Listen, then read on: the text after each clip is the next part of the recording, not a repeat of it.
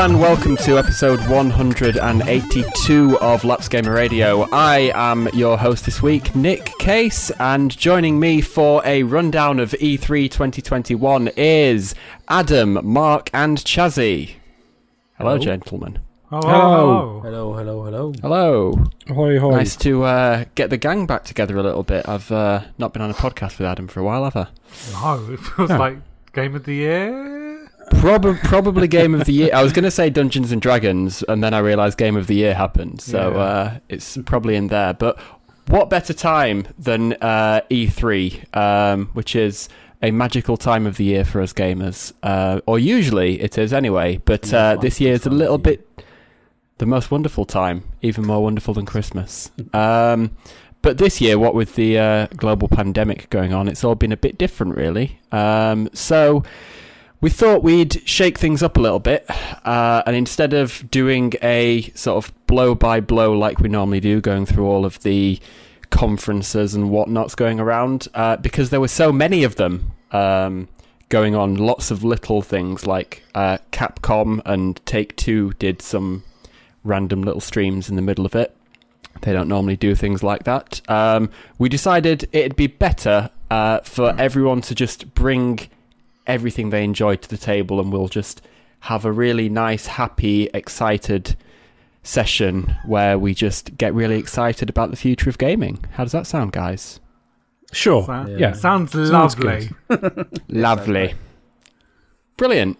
So here's the rules. Everyone that is on the podcast gets 5 things that they are really excited about. I know at least for Adam, that was a struggle to get it down to 5, which is the positivity we like to see here at Laps Gamer Towers. Yeah, normally the cynic me, but today, Mr. Positivity. I don't even think there are any football games, so that's extra impressive. And that was Super Monkey Ball. Yeah, that's part of the reason Monkey Ball's in there. Although, if it's ball-shaped, Adam will enjoy it. One thing that didn't make my list is the Intellivision Amico thing, and there's a good-looking football game on that, so I'm probably going to buy that at some point. Oh dear! I don't think anyone's put that on. No one's put that on their list, right? The television thing. But watch the presentation; it's so good. So did I. I watched Giant Bomb talking over it, and I'd kind of like it was either Giant Bomb or Nextlander talking over it, and I went off, and I'd left YouTube running. Went to go and get some lunch, and then it came back and it was on, and I was like, "Is this part of the Devolver Digital?" No, because I thought it was like a fake thing. It was their own thing, and it's real. I know. I've looked it up. I know it's real. Yeah, Tommy Tallarico was presenting it and getting really excited about things like the gift cards. You can swipe the gift cards on the console to add the credit to the console. The controllers have got a wheel and a little touchscreen on them. But all the games look like knockoffs. Like they got the original developers of Echo the Dolphin to make a new Dolphin game that's called Dolphin Quest. And they couldn't have picked a more fucking generic rip-off game if they tried. Right, lads, we've got the word dolphin. What other word can we tag with it that's completely unique? I know. Quest. Quest. Origins. There's an exclusive Earthworm the Gym game coming. Earthworm Gym game coming to it. Like, fucking amazing. Earthworm the Gym. Earthworm the Gym. That's how excited I am. I'm adding words. That nearly made my list. If we were to look at runners-up, we spent 5 minutes talking about the Intellivision Amico. Just go and watch the video, everyone. It's bonkers. Anyway, Nick, go ahead. Yeah, it's all right, Adam. So we're bringing 5 things to the table that we enjoyed and we're really excited about, and then also one thing that we didn't think was as good, or the one bad thing, because it's been a different E3, but has it been a good or a bad E3? I don't know. We'll find out in the next insert length run here. So Adam, it sounds like you're pumped up and you want to get chatting. So sure. What are the things that you enjoyed at E3? Oh, right, I'm doing all 5 at once? Yeah, let's go for it. First thing. I know this is a contentious one amongst some of us. Breath of the Wild 2. Looks really cool. Super excited. It's more Breath of the Wild. There's go out, watch a bunch of. There's so many theories about how you might be playing as Ganondorf, and maybe he was the original hero 10,000 years ago and got corrupted and all this stuff. There's so many theories being thrown out there. What we do know is there's kind of some Sky Islands in there now, which maybe explains why they're re-releasing Skyward Sword this year. He's got a cool corrupted arm with some powers. Like including going through surfaces. There's a cool shield with a dragon's face on it that can like throw fire back out at enemies. Just looks really cool. Looks really pretty. Have my doubts that demo is not complete like bull, and like some of the lighting looked a bit too advanced. Maybe it's Switch Pro. I was going to say, did it look almost Switch Pro? Yeah, it makes you wonder, right? As long-time listeners of Let's Gamer will know that I am not a Breath of the Wild fan. So I have just ignored Breath of the Wild 2 announcements. And I have a feeling as well. I think the Switch Pro is real. Mark, I don't know if you noticed the Mario Golf Treehouse thing when they were showing the controller configurations. There was a picture of a Switch that didn't look like a Switch or a Switch Lite. It looked almost like a Surface because it had like a back flap thing on it, like how the magnetic back flap. So that makes me think like maybe the Switch Pro does exist. So they just thought we'll not show it off now, but maybe it'll be out in time. I keep meaning to take a screenshot of that thing and post it on our Twitter and see if anyone else noticed it. I didn't notice it when I watched the Treehouse. I did see. Was it Jason Schreier was talking about how he thought some of the screenshots, or some of the clips from the Mario and Rabbids gameplay stuff didn't look like it was running on a Switch, but. I mean, that game's fairly early in development, so I don't think it's running on a Switch anyway. It's probably just running on PCs at the moment. But I did hear a rumor that Nintendo were... there's two competing rumors that I've heard. One is like Nintendo are working on a Switch Pro, but completely opposite to graphics card manufacturers. They feel it's tone deaf to try and release a new hardware revision when they can't get chips at the moment. Other one was they decided not to announce it to spite all the people who said they were going to announce it, which seems like a very Nintendo thing to do. But it's also not Nintendo because Nintendo don't understand the internet, famously. No, they don't understand people. Their fucking stream. Did you? The announcement came out from before their stream came out, saying you are not allowed to co-stream their stream, the Nintendo Direct. And so, some people just said, "Fuck it, we're going to do it anyway." Giant Bomb talked over it, and a few other people did it. Twitch Gaming themselves said, "Fine, well, we won't broadcast it then." Yeah, because if you won't let partners stream it, we're not going to stream it ourselves. Yeah. Yeah. And then I guess some channels mark their videos private so they could still do it. Some, I guess, did the talking over thing and then uploaded it after the fact. And then headline came out that Nintendo was the most watched stream of E3. And it's like, no shit, because you wouldn't let anybody stream it. Of course it was the most watched video because people weren't watching it, their favourite influencers or their Patreon or whatever. Yeah. It's just... Anyway. Back to positive things, guys. Next on my list. Positive. Just quickly to address your theory about you playing as Ganondorf in Breath of the Wild 2, I can confirm you're not, because we saw Kazuya Mishima throw him off a cliff. Yeah, exactly. Oh, yes, that is true. He's dead in the lava. That is very true. He's dead. As is the character from ARMS, as is the guy from Falcon from F-Zero. From F-Zero. Kirby survived. Of course. Kirby's a legend. Yeah. So many other deaths, though, unfortunately. Pour one out for our boys. Yeah. Next thing on my list is a game that doesn't need a Switch Pro. It's WarioWare. So excited. Bloody love WarioWare games. They're bonkers. Yeah. The Wii U one wasn't quite up to scratch. I think it was called Wario Game & Watch or something. I can't remember. It wasn't quite as good. So really excited to see that. Looks like it's got all the single player stuff. The difference here is you can play as the different characters in the series. It has all those 8-volt and stuff are different characters, and you can play as them, and they kind of affect how the mini games play. It's got co-op as well, which looks really cool.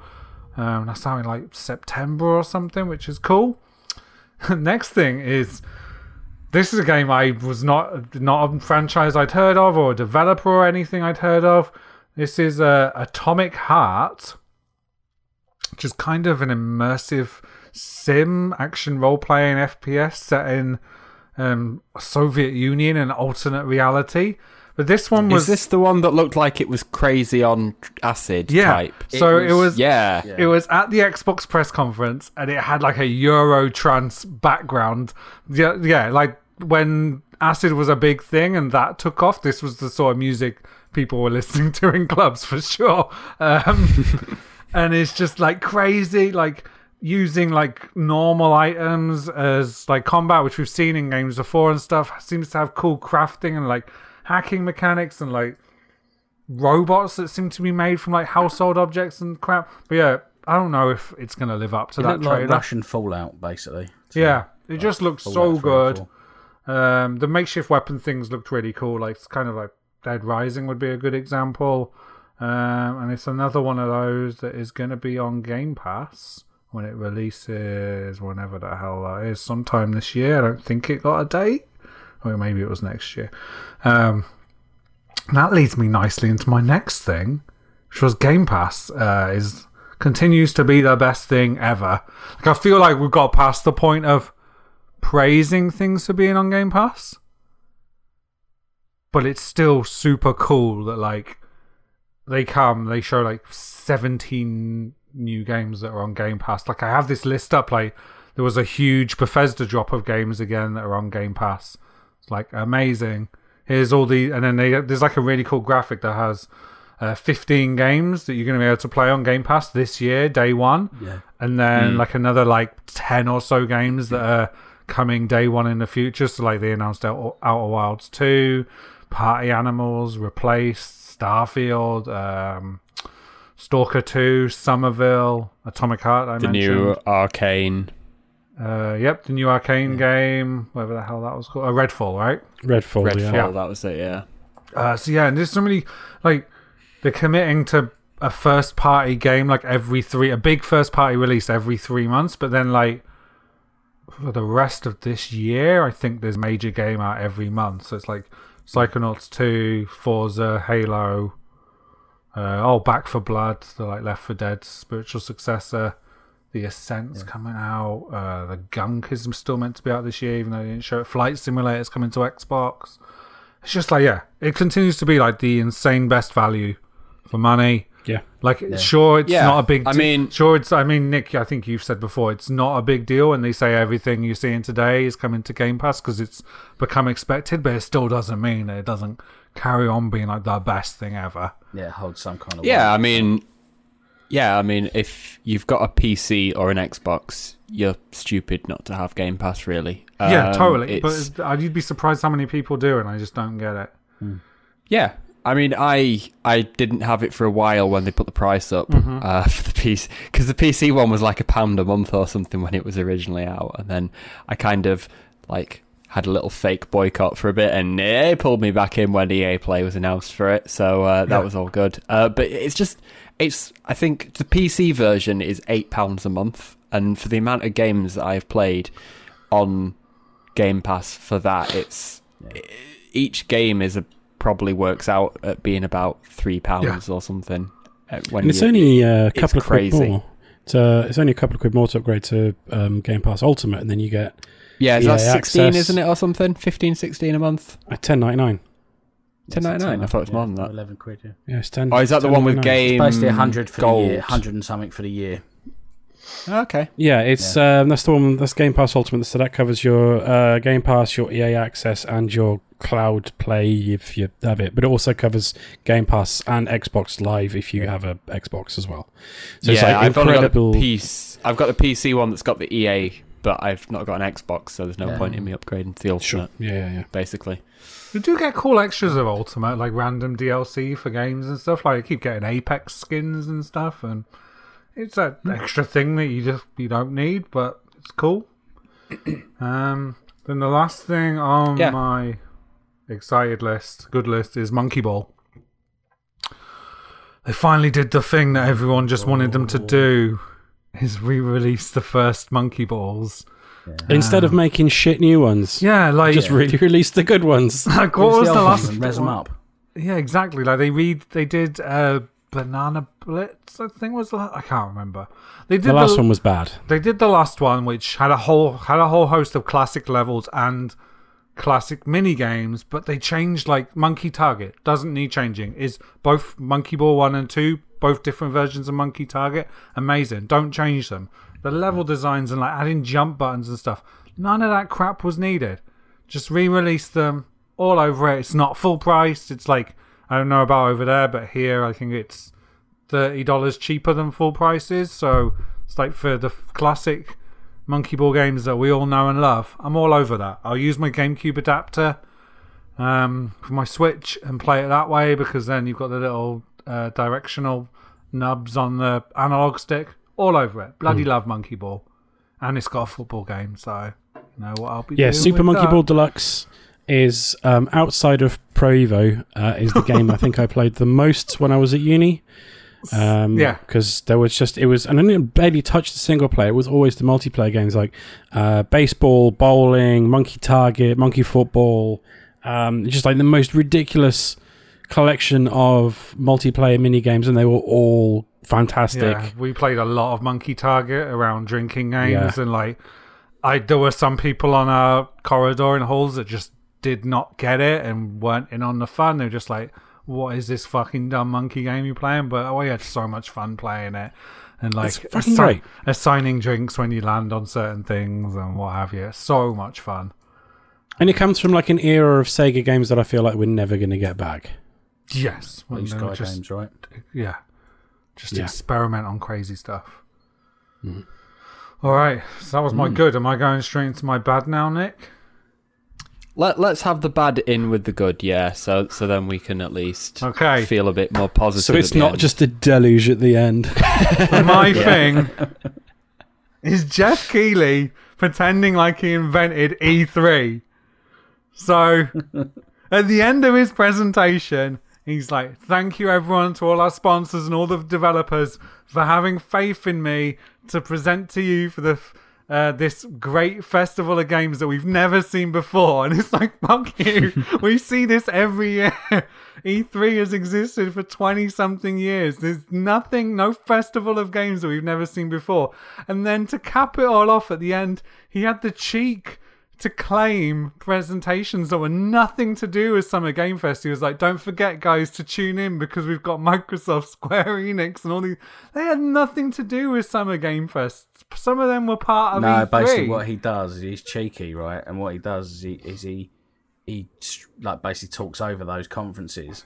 So essentially what he's saying is Summer Game Fest is my thing, and whatever I cover, you know, like, is and it's part all of just streaming on the Game Fest. Awards YouTube channel. Yeah. So he and the thing that's annoying though, E3 essentially made Jeff Keighley. Like back in the day, Game Trailers were one of the first people that got a bunch of people. Like he would have Michael Pachter, an analyst. He had Ngai Crawl and stuff. And Jeff Gerstmann used to go on and they do those studio shows before each press conference. And he now has the cheek to be like, nah, screw E3. I'm the face of video games. And I just hate it. Well, he was on G4. Yeah, G4 and Game Trailers and stuff, yeah. So essentially he's the only legitimate... Well, he's not, though, because there were other people at G4. There were other people on Adam G4, Sessler and stuff, yeah, that's exactly. I never understood his meteoric rise. Instead of someone like Adam Sessler, who I always thought was way better at presenting. And he's just bumbled from like thing to thing. Adam Sessler, it feels like. And now he's back he's at G4 had a now. Yeah, the fact that Adam Sessler just kind of bounced around the place and never really found like a proper home makes me quite sad, because I really like Adam Sessler, but I just find Jeff Keighley really unlikable. I can't argue again about his enthusiasm for his job. He's very enthusiastic about his job. Still don't like the guy, and I don't get what he talks so much. Yeah, he has enthusiasm for the job, and he talks so much about being here for the good of the industry and to celebrate games. Yet he puts himself front and center of everything. Like, have some other up and coming streamers helping you, but he doesn't really like even the Game Awards. It's pretty much him giving out every award. They have backstage things where like I don't know, like Andrew Renee was on it one year, I think, doing like, hey, congrats, but it's always about him and personally thanking people for like letting him be involved. And like, I can't wait to go around all the developers I'm friends with, like, fuck you, Jeff Keighley, fuck you. Like, I just the moment it broke for me was the Game Awards a few years ago when Hideo Kojima couldn't be there to accept the award for Metal Gear Solid. It didn't deserve the award in the first fucking place. But anyway, and then and then he's just playing up to the audience and whatnot, and that was the point. Where I was just like, no. This is a circus. This isn't a serious. He's not a serious games critic or journalist. He is a PR man. And that's it. He sees everything as an opportunity to advance his career, and by career, I essentially mean paycheck. Do you remember the infamous Rab Florence article in Eurogamer about Jeff Keighley and a few other people? It was the article that got Rab Florence fired from Eurogamer.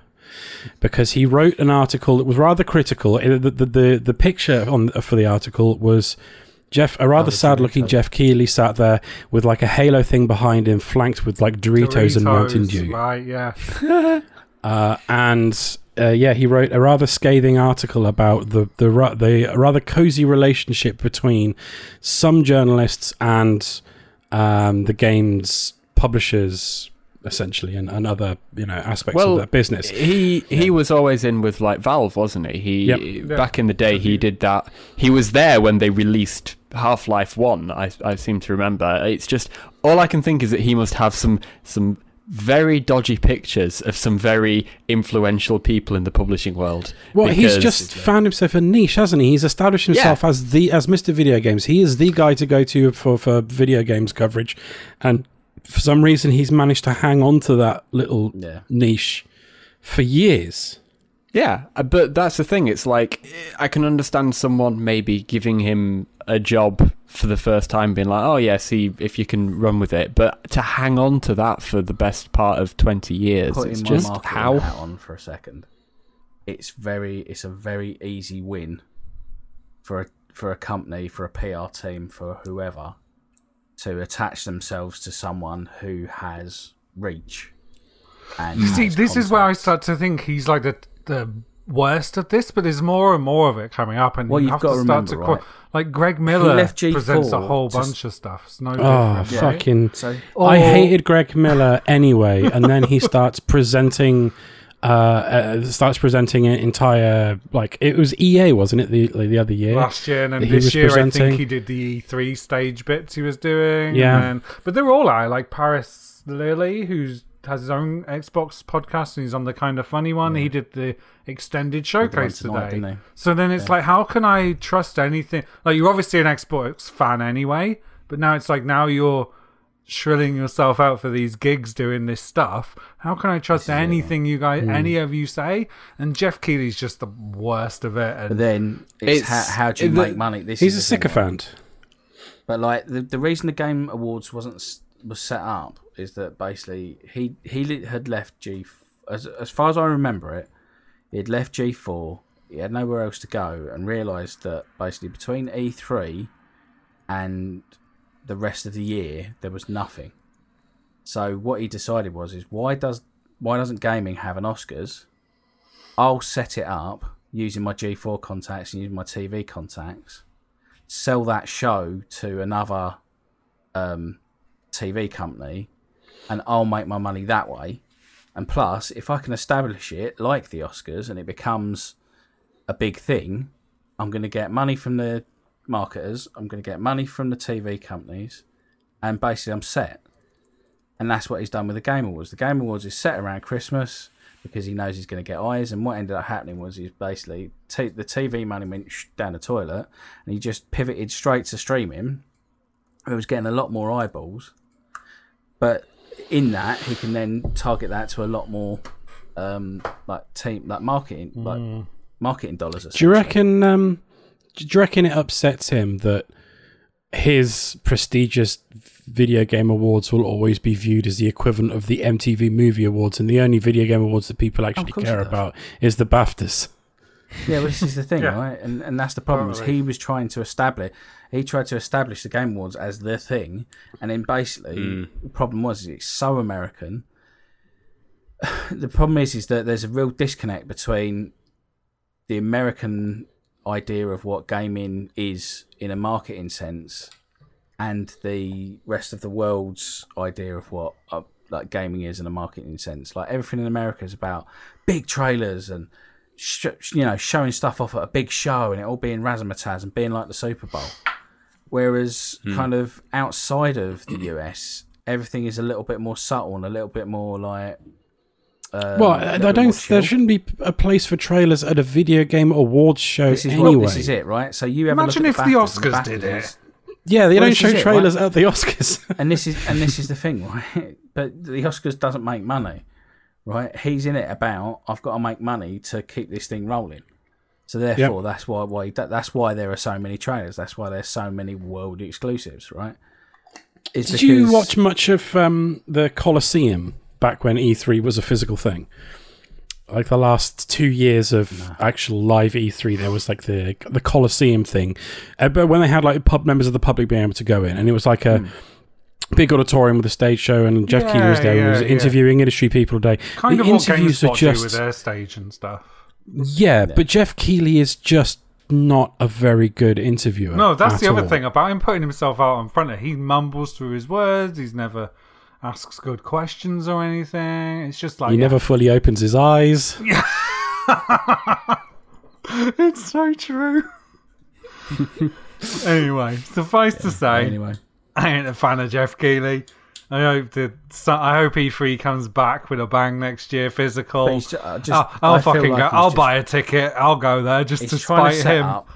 That he's got the two games. He can smell the blood in the water of E3 going down the pan. He can set up his Summer Games Fest as the new E3. That kind of is a lot more well positioned for doing stuff online. Blah blah blah blah blah. So he can make money on that end in the summer, and then he can make money in the winter on his Game Awards, and he's set for life, basically. I mean, stranger things have happened. If you can set up multiple expos in various different places around the world based on a fucking web cartoon, like PAX does, then sure, why not? Exactly. What's PAX based on? Penny Arcade. Yeah, it's a cartoon. It's the Penny Arcade Expo. Huh. It's a web comic. I guess Rooster Teeth have conventions now as well, don't they? Oh, God. Yeah, but I know PAX. Now they're like some major conglomerate internet web thing. Anyway. Yeah. All right. So 5 minutes Adam, of hate. I didn't realise my hatred for Jeff Keighley would quite erupt into that, but thank you for humouring. I think we all share it. So basically, Adam, not a fan of Jeff Keighley. Mm-hmm. That's it. Chazzy. Hello. That's me. Bring us on to some lighter stuff. I'm gonna run in reverse order because I'm gonna do it 5 to 1 as opposed to 1 to 5. But at number 5, I've got Mario and Rabbids Sparks of Hope. So Mario and Rabbids is probably the greatest, most fun game you can pick up on the Switch at the moment. And there's a sequel, and I can't wait. It's going to be amazing, and it looks like they've made some really amazing little. Looks like they're tweaking the gameplay quite heavily. So it looks like from what they're abandoning the grid system. This is it. They're abandoning the grid system. So how does that work? What is that about? Why have they done that? Like, are they trying to make it? They're obviously trying to make it more dynamic because it was very much like, well, if you've played XCOM, then you'll be all right at Mario and Rabbids. So I'm hoping this really does shake the formula up and kind of make it slightly its own thing. Even though it was, admittedly, like it was just whacking in a load of like Nintendo characters and crazy Rabbids hybrids was, definitely sort of differentiated it from the rest of the tactics games out there. But yeah. This one, I've just got a feeling in my bones that this is going to really kind of iterate on what they've done previously and take it on to somewhere different and somewhere exciting. So yeah, really looking forward to that. Cannot wait. Then we've got next up is Metal Slug Tactics. So staying on the tactics theme, this is something I was not expecting at all, and just seeing it in the flesh, sort of running those beautiful animations that you get in the Metal Slug games. I just thought, oh, that's perfect. When I saw it running on these isometric boards of, different levels and stuff, and you think, oh no, this has got so much personality. This is a game I can see me just really getting stuck into again on Switch at some point, just for months and months and months, and keep dipping back into it. It just looks like so much fun. The only like roguelike elements, apparently. Yeah, roguelike elements on it, and it's just like all the different characters and stuff, and they just sort of translate perfectly. So I'm hoping this is a bit like Gears Tactics, like it's gonna just work perfectly with the IP. But the only issue I've really got is obviously who owns SNK now. I can't remember the guy's name, but it's the guy in the Middle East who's basically been killing journalists. So that's the only thing that kind of gives. Prince Mohammed bin Salman. Yeah, basically he has a controlling stake. Crown Prince of Saudi Arabia. Yeah. Really? So yes. So unfortunately, even though it's a game I would like to play, it's one of those ones where it's like, oh, do I really want to give that guy my money? So conflicted about this. But on the face of it, the game looks incredible. So bang up for that. Number 3, and this will make Adam laugh, is all the squad-based shooters that were released. I know, I'm trying to crunch my list down, and here's you just putting all of the squad-based shooters. All of them. All of the squad-based shooters, because they're all the same, just with different flavours, basically. It's like, they're all ice cream, but this one's pistachio and this one's vanilla. But yeah, Rainbow Six Extraction, Back 4 Blood, Redfall, others that I can't remember, but there were far too many to mention. But yeah, I do love a squad-based shooter, and out of all of those, you're not be short of them, are you? No, exactly. Out of all of those, Rainbow Six really did get excited for that, because it's essentially they've just taken Terrorist Hunt and given it a reason. Well, there was a mode that they had a while, which is basically this, is basically Extraction. Yeah. That was a rather hastily put together special mode that was available for about a month or so. Right. And then they've just basically spun that into a full game. And I have to say, it's I hate to say it's not like what you'd think it would be, like a £30-40 release. It's a full 70 quid. But here's the thing, they had to get release. people off Rainbow Six at some point, right? Because new people aren't going to jump on board that, so because it's so inaccessible. This is only co-op as far as I can tell. This isn't the multiplayer. Okay. No, it's 3-player co-op. That's it. Just 3-player co-op. So this is just PvE, the one mode. This is not PvP, yeah. No. So it's less of a game than Rainbow Six Siege. It uses the same characters as Rainbow Six Siege, the same operators, and they're charging full price for it, which is a little bit disappointing. What do you think? What do you think there was more of at E3 this year? Squad-based shooters, squad-based Left 4 Dead style shooters, or vampire games? There are a lot of vampire games as well. But there was a lot of vampire games. Well, yeah, both the Vampire Masquerade games. You had, Redfall? Yeah, 2 of them. 2 Vampire Masquerade games. I know, it's crazy. It's what's happening is zombies are going out. Yeah. Zombies are going out and vampires are in. Apart from, whatchamacallit? Oh, shit. The first-person parkour zombie game. Dying Light. Coming out. Dying Light. Then it's the only zombie game left. Did we see that though? We didn't see that. There was something. Yes, we did. They released something. Oh, was there? Yeah. I'll come on to that. Don't worry. Okay. But yeah, I won't get ahead of myself. Back 4 Blood, obviously, just because of the lineage, looks incredible. Yeah, so good. Total Rock. The only thing with that is that obviously they've got to nail it, because Redfall looks incredible. and that could eat its lunch, as it were.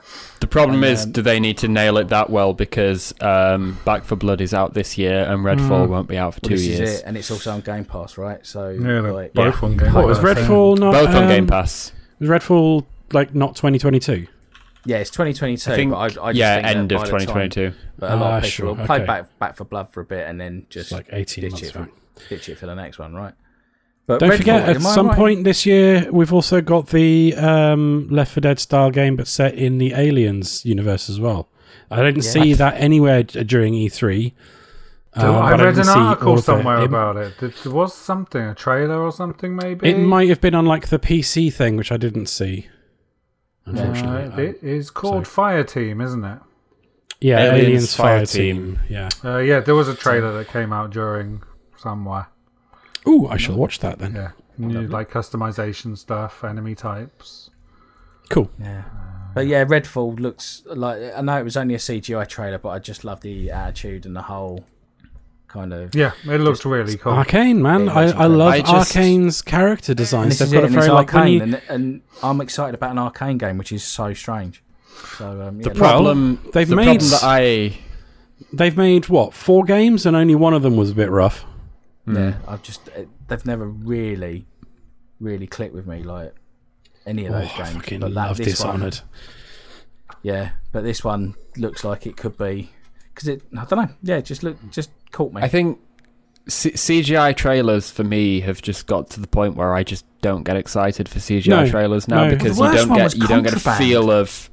Did you see that one? Yeah, it was like, the Avalanche Studio. I have absolutely no idea what that game is about, or what it is, or what it does, or what you do in it. It's Chazzy. Yeah. It's about contraband. It was a fucking pointless trailer that I guarantee would have cost a hell of a lot of money to make, because they had to license a fucking Steely Dan song for it. I mean, it's a good song. Do you know what it reminded me of? It reminded me of the first Uncharted trailer. When the PlayStation 3 was first unveiled, there was a very similar Uncharted trailer that was completely CGI. Eventually had nothing to do with the game. Yeah. But it had a very similar feel. I'll dig it out and share it after this so you can see. But it wasn't it was like, we have an idea, but we don't really know what it is. So we'll just put some shiny shit together. Afterwards, that I've sort of found out that it's apparently some kind of like heist game in the Just Cause engine. That's it. That's all I know. Okay, that's probably all the developers know as well. Yeah. So yeah, that's it. But yeah, no, I just thought I was crazy that contraband. I just couldn't get my head around it. Speaking of pointless trailers, but I completely forgot we didn't mention when we were talking about Jeff Keighley's Circle Jerk, was the most pointless trailer of anything over the entire weekend of E3. Are any of you guys familiar with the Napalm Death song "You Suffer"? No. I can insert it here because it's 1.316 seconds long. And there was a trailer in the middle of Jeff Keighley's thing that was almost as short as "You Suffer" by Napalm Death, introducing a new character in Valorant. Yes, and it literally just showed it was the most pointless trailer. Yeah. It was like 2 seconds long. And then he tried to feign excitement again. Yeah, he said, and then he'd come back and he's like, "Well, I told you it was a short one. Why fucking really show looking forward it?" to playing as that character. You didn't even see the character. Yeah, it was so dumb. It was. Oh god. Anyway, sorry, I didn't mean to derail you. No worries. So yeah, all the shooters. That's what I'm looking forward to. And then, so we're going to number 2. Number 2 for me is Phantom Abyss. This was in the Devolver presentation. This was everywhere. They played this trailer like 5 or 6 times over the weekend. But I just love the idea of the fact that it looks like a first-person sort of temple run game, where you've got to sort of run your way through all these kinds of different crazy traps and stuff in some kind of like, I don't know, Mayan temple. But the whole idea of it is that I saw this game. Yeah, so basically the levels are sort of almost procedurally generated, and then you see everyone who has attempted to complete the level in one run, you see their kind of ghosts like you would do in, say, like Dark Souls or something. Yeah. But as soon as you complete the run, that level disappears and another one gets generated.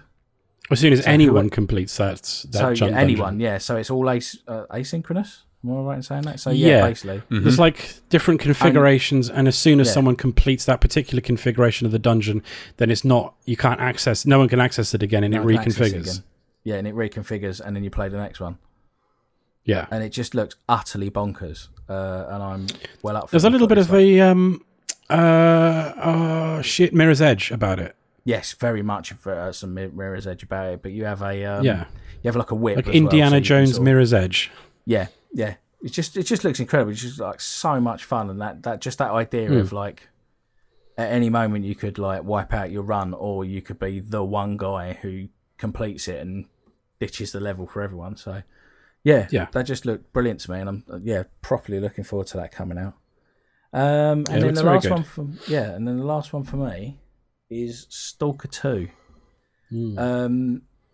I've always wanted to play the Stalker games, and I own it, and I have tried to play it, but I just can't get past the graphics, unfortunately. Mate, you just got to mod the fuck out of them. It's fine. This is it. Just load up all the mods until your computer crashes. Load it up until the computer grinds to a halt. Yeah.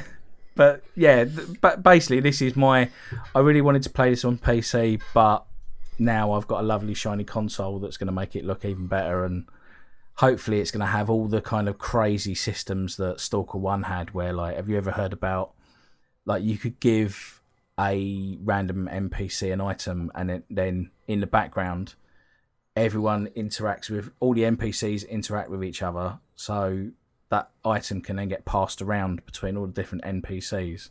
So like you could be playing it for I don't know, hours and hours and hours and hours, and then the hat you've given the NPC at the start of the game, they try and sell it back to you for like X amount, and all this kind of stuff. It's just like all this mad sort of all these mad systems that seem to come together. So I'm hoping with the power of the new consoles, all the kind of all the power of the cloud, power of the cloud, and all that kind of stuff. Backed up with the fact that it just looks absolutely like. It looks like a rad wasteland game where you get to like burst into dens and stuff and rob people. Did you see? I can't remember if it was on the Jeff Keighley thing or the was it Guerrilla Games or something. But did you see Chernobylite? No. Chernobylite. Yes. It reminded me of Stalker for obvious reasons, because it's in like Russia wasteland. That looked pretty decent from what I saw, and it's like an indie type of game. Take on it. Yeah, pretty much. It's been in development for quite a few years now, but it doesn't look indie. It looks kind of like a Sobo type, like AA.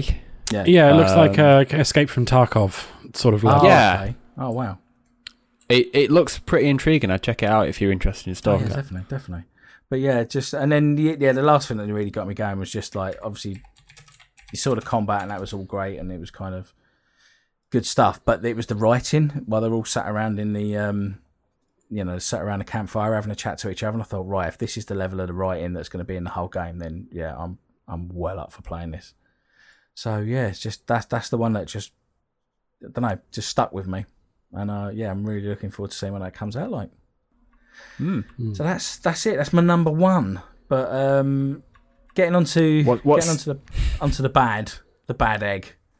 I did say this, guys, to you in the Discord, but and I can actually add to that now, is that Capcom, why did you even bother putting out that presentation? It was it was genuinely one of the weirdest presentations I've ever seen. Apparently, they made it clear in advance that it was only going to be games that were already out or were coming out very soon. But they obviously did not make that clear enough, because I saw people all over Twitter being like, "Oh man, I wonder if they're going to announce like a new Dino Crisis or something like that." Yeah, I saw Lost Planet being handed out there. Like, I do have some kind of sympathy for them with that one, because gamers gonna game on the internet. Like they are going to be disappointed at anything, even if there was a big banner at the front that said we will not be announcing any games. People will still expect some kind of announcement. I haven't been all over Twitter. I haven't really been like getting into the full hype of it all. So I didn't know. So I'm just, I know the Capcom event's on, and also the Bandai Namco one as well. That was just utterly pointless. I didn't even bother with that one. Yeah, exactly. And it's just like you log in and then you go, oh, right. So you're telling me about Resident Evil Village that's already out. You know, you're telling me about a load of DLC, and then you shut the stream down. It's like, honestly, it almost reminded me.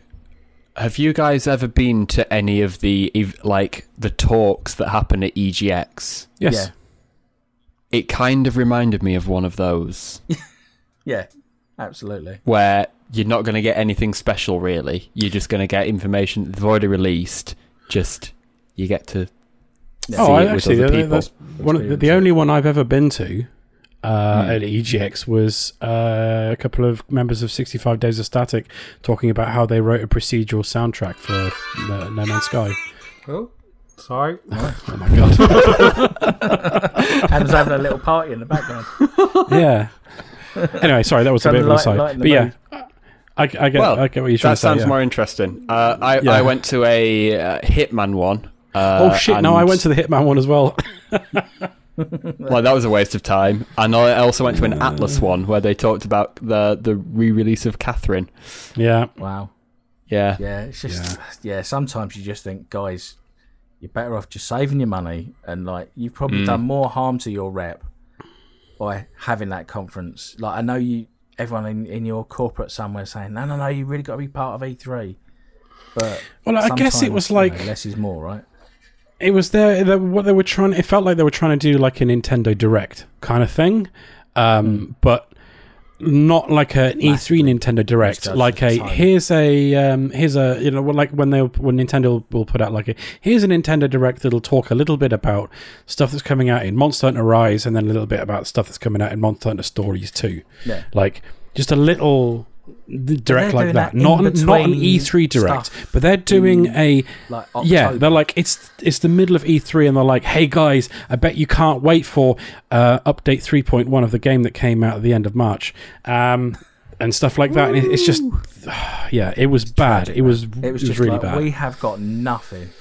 You might as well just the most damning part is if you actually go and look at their E3 conference on YouTube, they've actually left in the countdown to the stream starting, and that is longer. So you can get hype for all over again. Yeah, but that countdown is longer than the presentation itself. Fucking brilliant. You completely missed out the second half of their conference, which was like the esports thing. Guys, did you know that people are going to be playing Street Fighter? Yeah. Oh, do you know Street Fighter is like a competitive game that you can play? Apparently Street Fighter is a competitive game, that you can play. And it has a kind of esports element to it. I had no idea. I know. It's absolutely baffling. I couldn't believe it. I just thought Street Fighter was something to sell T-shirts and small plastic models. I thought it was a movie. You know. Well, exactly. But, what do I know? So, that was it. Capcom and Bandai Namco, please just don't bother next time. That is it. That is my entire contribution. I concede the floor. All right, I'll do mine. It is me next, right? Yeah. Yep.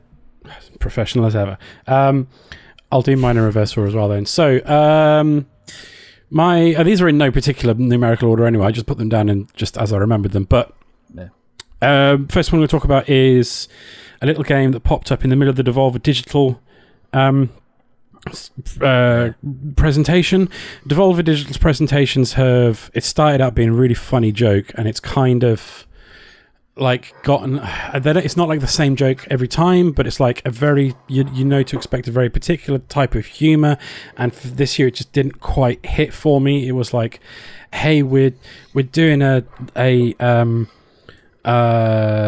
whole thing about Devolver Digital have got a Game Pass type thing, but it's completely free. All about, but all the games are like premium purchases and purchasing in. Well, no, it was about like having a subscription service. Yeah. But the subscription service is free, and then all the games are premium purchases on top of the subscription service. It's a bit silly. Hilarious. And then they made a kind of really, really awkward joke about NFTs about 3 months too late. at the end of the conference. But in between all that stuff, which fell flat for me this year, and in the past I thought was laugh out loud hilarious, when they were actually doing presentations, not live but pre-recorded from what they called the Dave Lang Memorial Theatre. That stuff was great. This time didn't find it great, but the games they showed were really good. Looked really good, and there was one in particular that caught my eye, and it was a game called Trek to Yomi.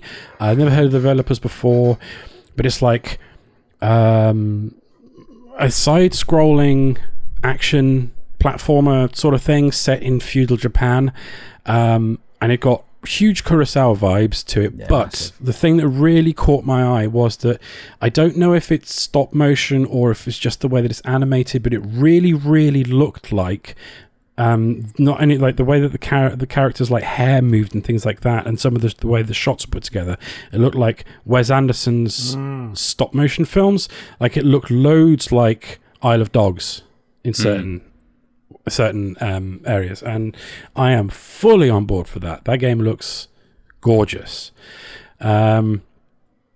Next one is another little indie game, a game called Replaced, again by a developer I've never heard of before.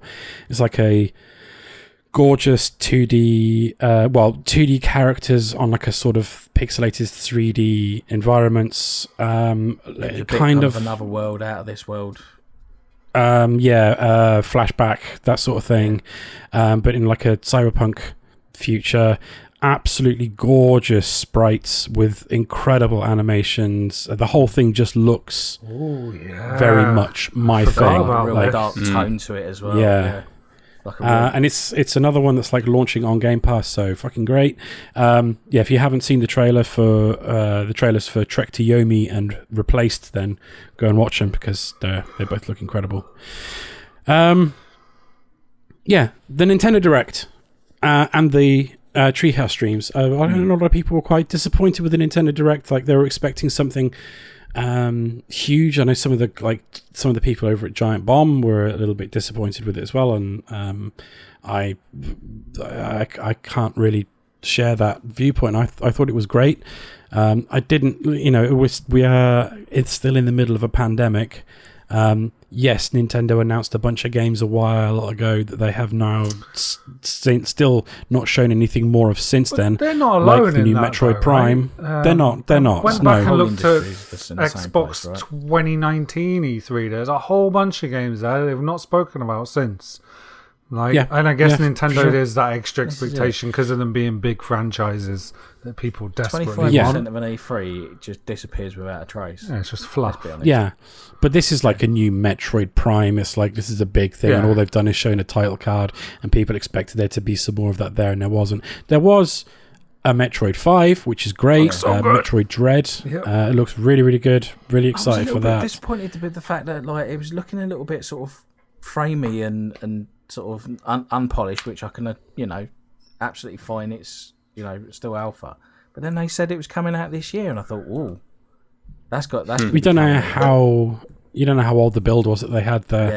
Yeah, they were showing it's in the not Treehouse because there was me sitting sort of looking at that. I was thinking, well, that looks like Shadow Complex, on the 360. So I'm hoping it, I'm hoping it gets a serious level of polish. Yeah, we've already talked about some of the things that were shown there: WarioWare, New Breath of the Wild, the Monkey Ball stuff, a whole bunch of stuff that's coming there. They showed a lot of trailers for games that are coming to Switch that I just don't really care about, like some more Doom Eternal stuff. Like, if you have anything other than a Switch, why would you play Doom on a Switch? And a few other games as well. But it was the combination of the whole thing. It was like I thought the Direct was really solid, and then I've always had a real soft spot for Nintendo's Treehouse streams. There's like zero cynicism about them. There's no attempts to be like cool and edgy. It's just they're cute and they're dorky, and everyone's like they're really really wholesome, like bordering on being twee almost. Like it's just they're just nice, and they just a bunch of people just sit down on a roof playing on their on a roof in New York playing on their Switch. Yeah, being incredibly polite to each other, and like they sit down and they show you a little slice of the games. They showed some Monster Hunter Stories 2, some Mario Golf, which are both games that are coming out in the next week to next month. They showed some Metroid Dread, and they showed something else as well. Advance Wars.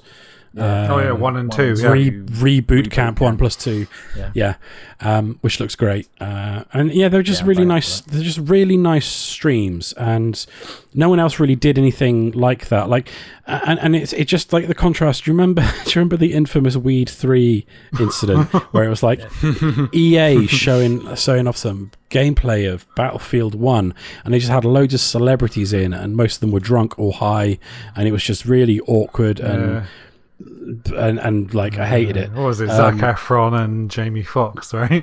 Jamie Foxx and Snoop Dogg was there. And Snoop Dogg. Nintendo. What was the EA one when they had all the influencers who couldn't speak on camera? Oh God! They do that a lot for their like sports things as well. Like everyone else tries to do like stupid stuff for their streams, and Nintendo's just like, no, we just got a few members of our staff to sit down and be incredibly nice to each other while showing off some of the game. Whilst and playing they're just kind of Party. wholesome. Yeah, they're just wholesome. I try not to kill each other. I just like them. I really like them. So that was one of my highlights.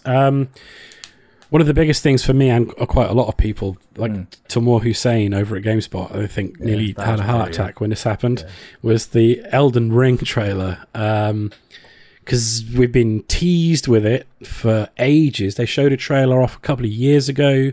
Yeah. We knew it was coming, but also, hey, the storyline's being written by George R.R. Martin, so it could be decades before we see this game. And then, I mean, Jeff Keighley's introduction to it was kind of a little bit ridiculous. Okay, mate, you got the Elden Ring trailer. Congratulations. Calm down. But there was also the hyping it up beforehand of like taking a picture of yourself from below, looking up at the screen with this like goofy, wide-eyed look on your face, and it's just like, come on, mate. Oh yeah, I hate all that nonsense. There's no need for it.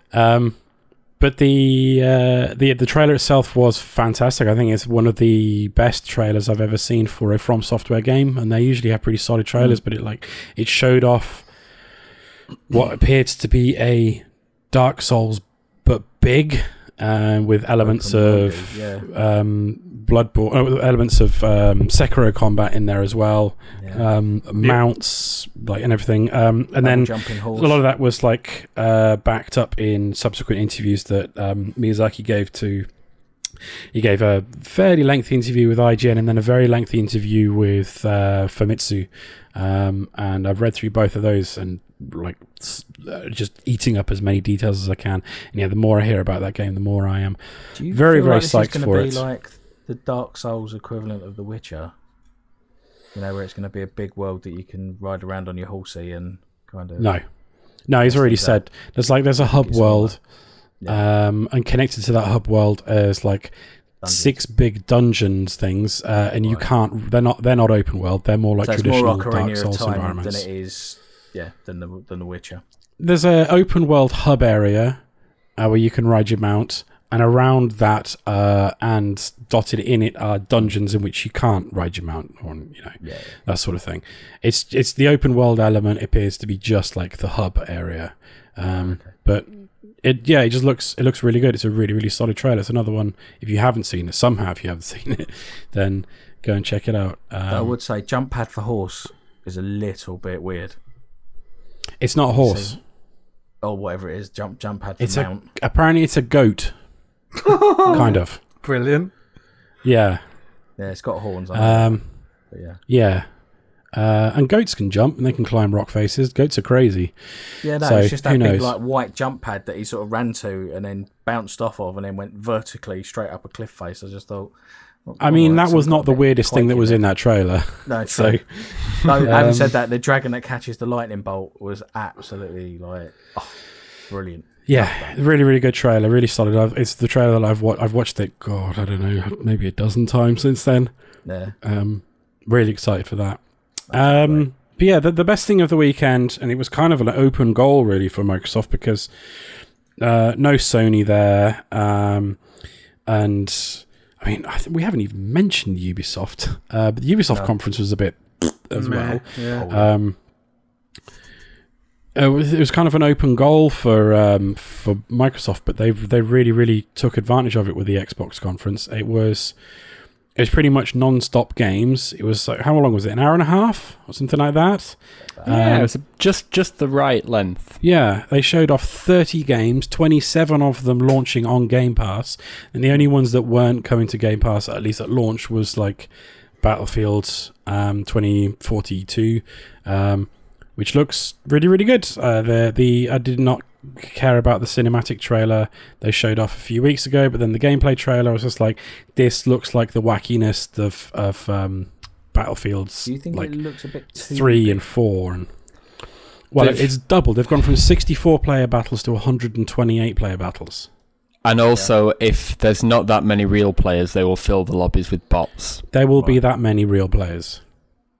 Yeah, but like, you know, they've said they have technology to fill with bots. I would imagine at some point they will have to. I don't know. They'll fill. I think I feel like there'll be at least 10% that are bots in every match, no matter how many real people there are online at any time. Well, I mean, if you go back to like Battlefield 4, Battlefield 3, Battlefield Bad Company 1 and 2, anything like that, and you like look through the server list, it's really, really difficult to find a server that's got any spaces in it. Yeah. But I feel like they'll still put bots in, even if they have enough players, just to keep it ticking over. Maybe. But yeah, that looks very good. Definitely. What else did they show off that caught my eye? There was a whole bunch of stuff. We didn't talk about Starfield. Not at all interested in that. I really enjoyed when they had the trailer for Starfield, and it was obviously a CGI cinematic trailer, and it shows the protagonist, who is a woman, getting in her starship and walking up a ladder, and apparently people freaked out because famously in Bethesda games ladders don't work, or you can't walk up, you can't climb ladders. No. So in the first interview after the trailer was released, Todd Howard was asked about, can you finally climb ladders? And he literally said, well, ladders are hard, don't expect ladders, that's just a trailer. So I'm not getting... We know why they're because it's the same fucking engine we've been seeing since Creation Oblivion. Engine 2 still. It's the same engine. They just keep on like creaking. They keep on piling more and more scaffolding on top of this creaking fucking engine and dumping out games that are full of bugs. The problem is, I've said for the past 2 years, I've now played The Witcher 3, which has now set the bar for an RPG for me. I've gone back and tried to play Skyrim. I've gone back and tried to play Oblivion. They are no longer good games to me now that I have had my eyes opened by what a really good modern RPG is. Well, and it just pisses me off that they've got this opportunity to prove to the world that they are still the masters of the RPG, and they've thrown it away. They're not. I mean, Obsidian brought out The Outer Worlds, which is like that sort of game, and it's shown like, this was well written and it wasn't full of bugs. And like Bethesda's answer to that is like, we'll just put out another game on the same fucking engine. People will buy it. It's got Bethesda on it. I've reached the point where I have no interest in any game that is made by Bethesda Softworks. Like the stuff that they publish, fine. Like the id Software, Machine Games, Arcane, all that stuff, great. Give me more of that. I have no interest in anything that's made by Bethesda Softworks. Yeah. Which, on similar topics, they also announced some new Fallout 76 DLC. Which is Tumbleweed. Which is where I told you guys the revelation that I own a physical copy of that game that I got for Christmas and didn't have the heart to return. Yeah, well, you didn't buy it yourself. That's fine. No. And to be fair, I did tell my brother-in-law I'd loved Fallout 3 in New Vegas, so he went with a hunch. I mean, you can probably see literally over here is a Pip-Boy that I own. Oh yeah, that is just a reminder of like what could have been. Yeah, of your foolish youth. But yeah, outside of the Bethesda stuff, there was a lot of stuff to be excited about. obviously Bethesda weren't going to make any mention of Deathloop because No. even though they hate us. They're publishing it. It's not on a Microsoft platform. So, but the other stuff they showed off, I mean, I wasn't too bothered with the Halo stuff, to be honest. It's cool that the multiplayer is going to be free to play. At least the first season really of multiplayer is going to be free to play.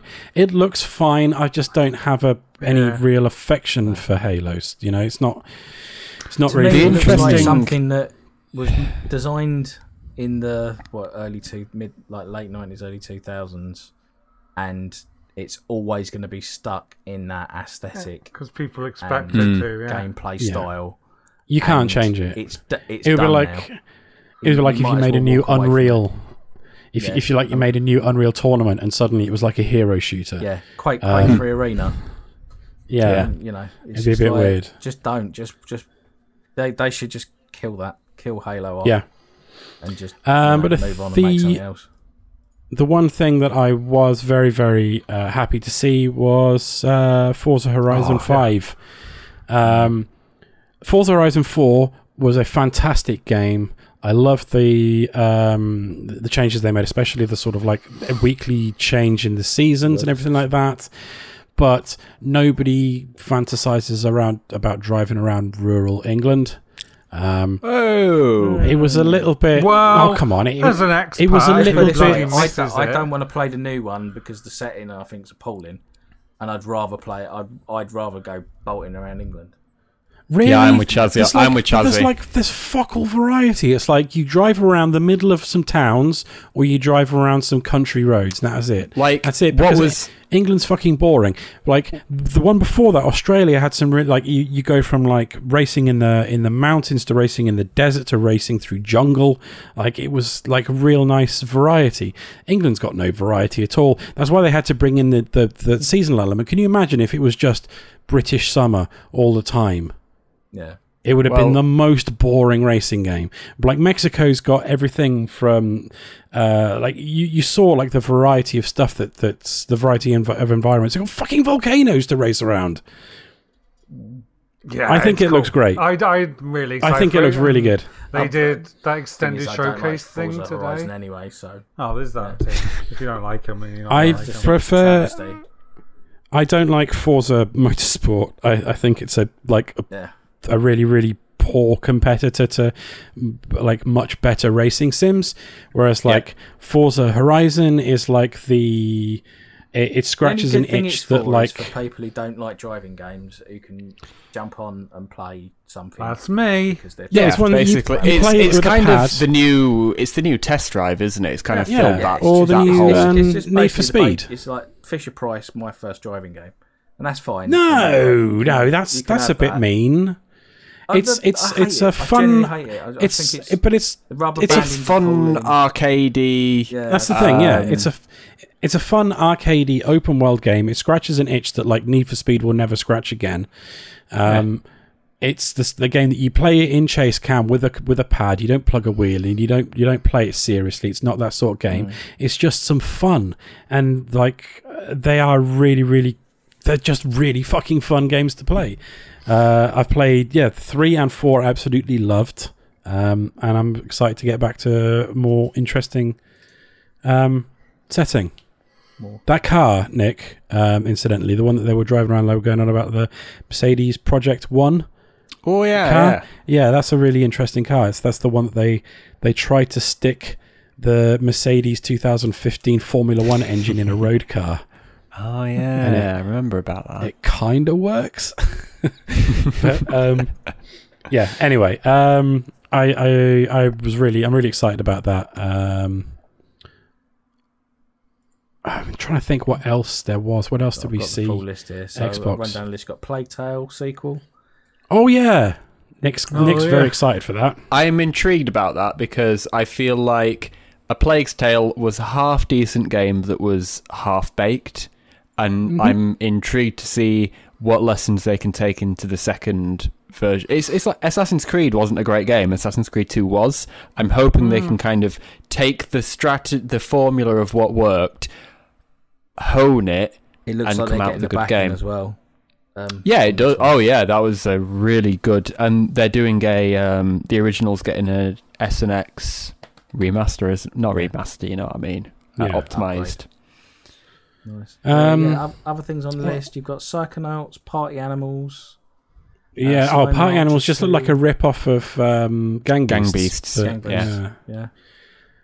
Flight Simulator coming to console. Yeah. Cannot wait. I've already got plans for streaming it. I've got ideas. And then, go on. And then Mini Fridge. Oh, yeah. Mini Fridge at the end. Shredders. Not Yeah. about the Teenage Mutant Ninja Turtles Nemesis. It's actually just a poor-looking snowboarding game. It's really, that was really confusing. Yeah. And then The Ascent, which we already knew about. really poor looking and just had no like attitude or anything you'd expect in a snowboarding game. No, Yeah. There was more attitudes in. Well, no, that's Riders Republic. Yeah. I was going to say, Riders Republic did look half decent. But it's just like Steep was really fucking good. Yeah. I was gutted that not enough people played it. I loved that game. It's on Game Pass. It's really now, good, yeah. but Steep's just that plus bikes. Because they already had like wingsuits and stuff like that in Steep. Yeah. They just added bikes and jetpacks for some reason and made it a little bit crazy. Shredders looked a little bit silly. It had a bit of an Unrush vibe about it as well, that Riders Republic. Yeah. Just the kind of attitude to it and stuff. Mm. But just to like double down on just to finish up my bit. What Adam was saying is just like the sheer number of games coming to Game Pass is insane. Like even the stuff that's like not new, like Yakuza Like a Dragon now available on Game Pass on Xbox and PC, which means that the entire Yakuza collection is on Xbox Game Pass and like on PC. The Ascent. Which is coming out soon, looks really good, coming straight to Game Pass. Looking forward to that. I didn't realise that's co-op, so if anyone's up for a co-op, Absolutely. Like that was a cover game on Edge, and that doesn't it needs to be something special to be a cover game on Edge. And I read the shit out of that article. I'm really looking forward to that. It looks like the Cyberpunk 2077 that I actually wanted. Yes, but like an indie version, so it'll be good. Hades coming to PC and Xbox Game Pass, which is fantastic. Among Us finally coming to Xbox, and they're also adding in like 15-player lobbies and a hide and seek mode and some crazy stuff like that. Age of Empires 4 is on the way, coming straight to Game Pass as well. Yes. Anacrusis, that's coming straight to Game Pass. Back 4 Blood coming straight to Game Pass. Like it's nuts. Yeah. It's absolutely nuts. I just watched the whole thing. I was like, here's a bunch of Diablo 2. Yeah, I don't think that was launching on Game Pass. No, because Activision Blizzard are greedy. But that looked good. I'm still boycotting Blizzard, Activision Blizzard, so I won't be buying it anyway. But yeah, it was just like a constant stream of like, oh, this game looks really, really cool. I cannot wait to try it out as part of my Game Pass subscription and not have to worry about like spending money on a game and then realizing maybe I don't like it. Mm-hmm. You know? Yep. It's happened to me with a couple of fantastic. Things. And I'm just so glad I didn't pay full price for this game because I hate it. Like, yeah. I thought it was great. Now, unfortunately, to moan a little bit, did any of you watch the Koch Media conference? So I started watching Nextlander talking over it. And they gave up, didn't they? I didn't last very long because I got so bored. Like, neither did they. They gave up. Oh, did they? Because it was just people talking. There was no gameplay. It was 2 hours. It was 2 hours long, and there was 13 minutes of gameplay across the 2 hours. Oh, that's terrible. And the rest of it was just like some woman sat in some studio somewhere, very poorly mic'd up. Yeah, some bolshy northern woman, which is cool. Like, nice to see. Yeah, that's fine. But like, it's like, yeah. but put a fucking microphone on her, for God's sake. It sounded awful. It was like someone like filming her with their phone, with the built-in microphone in their phone. It sounded awful. And it was just lots and lots of interviews with developers talking about the games without actually showing the games. And then she had to ask every single one of them, and they all had to give really awkward responses like, well, what's it like being part of the Koch Media family? Because Koch Media is one of those like awful, gigantic conglomerates. So like the Dying Light 2 thing earlier. Yeah. So Dying Light 2 is being developed and published by Techland, which is a subsidiary of Deep Silver, which is a subsidiary of Koch Media, which is a subsidiary of the Embracer Group, and it's just like one of these gigantic, awful conglomerates that's just swallowing up developers and publishers. Yeah, because they've got the new publishing wing called Prime Matter, right? That they announced. Yeah. Was it? I don't even remember if that was part of E3 or if that was something separate. They announced that at Jeff Keighley's thing, and then they talked a little bit more about it with the Koch Media thing, but it was just like, it was really weird. Like, a lot of it felt like a hostage video. It was really awkward. They were blinking and tapping in Morse code. Yeah, what's it like working part of the Koch Media family? It's great. Koch Media treat us great. They feed us every day. Here's a newspaper with today's date. Yeah. I am alive and healthy. It was just, it was awful. It was 2 hours long, and they couldn't even get a quarter of an hour's worth of gameplay in there. It was one of the worst. I gave up watching it. Like, I skimmed through it just hoping that I'd find some more gameplay. Such a terrible conference in a week of lots of terrible conferences. Like we said, the Capcom one was awful. Bandai Namco was awful. The Take-Two one wasn't really anything. The Ubisoft one was pretty bad. The Gearbox one was like, here's a couple of trailers, and then Randy Pitchford awkwardly talking to Kevin Hart on the set of the Borderlands movie, because yes, there's a Borderlands film coming out. It was but in a sea of terrible conferences, the Koch Media one distinguished itself as like a new level of bad. To sink to. Which makes is it going to be the new Konami one? Maybe the infamous Konami. The Konami ones were hilarious because they were just incompetent and there were so many problems, and it was just really awkward, and they were kind of funny. And the wrestlers didn't stop wrestling each other. Yeah, and that stuff goes down as part of like the sort of like funny stuff, like Mr. Caffeine and the what was the Wii game with Ravi Beats, what his name was. Wii Music. Yeah, Wii Music and stuff like that. Oh yeah, Wabam. Do you remember Wabam? Yeah, I mean, that stuff's all great. Bam. That stuff's work. Yeah, that stuff's all great. The Koch Media thing was just fucking awful. Like, I have sat through more interesting lectures on the minutiae of permitted development rules where it comes to whether or not you can replace your windows with double glazing in an Article 15 directive area than this Koch Media presser. Was it one step away from literally just having like slides with pie charts up, going, this is how much money we made in the last fiscal quarter, in Times New Roman as well? I think, like, if gun to your head, you had to watch it, I'd say take the bullet. Fair enough. Wow. But it just helped the Microsoft and the Nintendo conferences, in my opinion, just rise a little bit even higher, because it was so far above everything else that... I guess it's these companies put on great shows every year. They know what makes a good conference, and they're good at it. Yep. And it's kind of like Uncharted. Right. It's having a community support that you can lean on and go, right, what is not going to get us absolutely mugged off online? Yeah, but it was also a case of like, here's Koch Media doing their first ever press conference. Also, it's got to be remote. So fun times. Yeah, it's rough. It was rough. Or not. But there was enough good stuff in the other press conferences to wipe my memory. Good. Nick, what did you enjoy?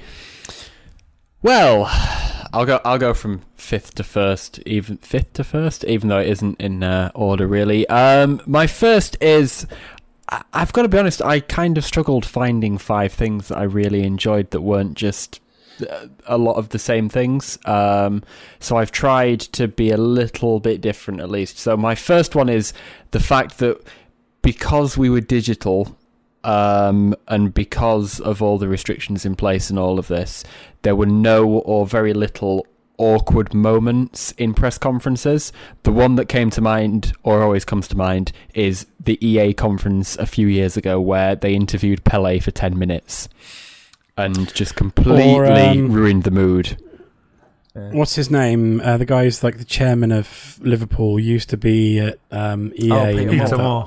Peter Moore's awkward little comedy skit with Jose Mourinho. Yeah. So I'm just really, really glad that we didn't have any moments like that, because everything was probably because it was all decided, beforehand, and they didn't have anyone they thought they needed to impress too much in person. Do you remember the Microsoft conference a few years ago when they were showing off one of the Forza games and they brought a car out? The McLaren. That happened like 3 times. Or a McLaren, yeah. Do you remember the other and they one? were talking loads about the car, and it's like, I'm into that stuff, and I found it fucking boring. Boring, yeah, exactly. Do you remember the Rock Band Beatles one where they just wheeled out Paul McCartney and he literally might as well have just walked across the stage? They had Ringo as well, didn't they? Off the other side. Yeah. Neither of them knew where they were. Yeah, exactly. Well, Ringo always wears those dark glasses, so you never know whether he's actually just looks around very confused anyway. So yeah, there was nothing like that, at least in the main ones that the majority of people will have watched. Obviously, the Koch Media is an exception, and the Capcoms are kind of exceptions as well. Next up, just indies. There are so many indie games that were brought to light this year. Just in all the different little things that went on, like, say, the Guerrilla Collective, I think it's called, had 2 days of streams, where there were just so many different games being announced that would never normally get much of a stage at E3 for the wider people, apart from maybe on an ID Xbox platform. But it was just really nice to see. There were so many games that I think a lot of games that we've talked about tonight have come from those kind of developers. And actually, I was reading an article earlier from gamesindustry.biz, and every year they do a survey on how many games are shown at E3 that are non-violent. And in the last 2 years, it's gone up from last year it was 17%, and this year it's 33% of the games shown at E3 were non-violent games. And that's not even just in the trailer. They had non-violent games, and they published their specification for what counts as a non-violent game, and even games where the trailer just didn't show any, but it might have violence at some point, that doesn't count as a non-violent game. So 33% up from 17 last year, and God knows what previously. And they have effectively said it's because so many more indie games are getting the platform this year that we're seeing a lot more non-violent games, which is great.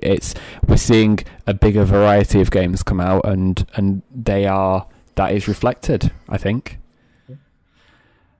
That's great. Yeah, I agree. Yeah. I think there was in the all the attention obviously goes to the big AAA games that were shown off this year. Not that there was a huge number of new and exciting stuff that people didn't know about, but they got quite a lot of attention. But there were so many cool little indie games. And I can't remember what stream I was watching. They were talking a little bit about this, about how the pandemic's kind of opened up a little bit of a... I was going to say, it's opened a window. Opened a window for small indie groups that were already working remotely anyway, because none of them could afford to rent office space. So they found this beautiful opening, and then there's just a deluge of really, really cool looking indie games coming out in the next 6 months or so. Yeah, which is great.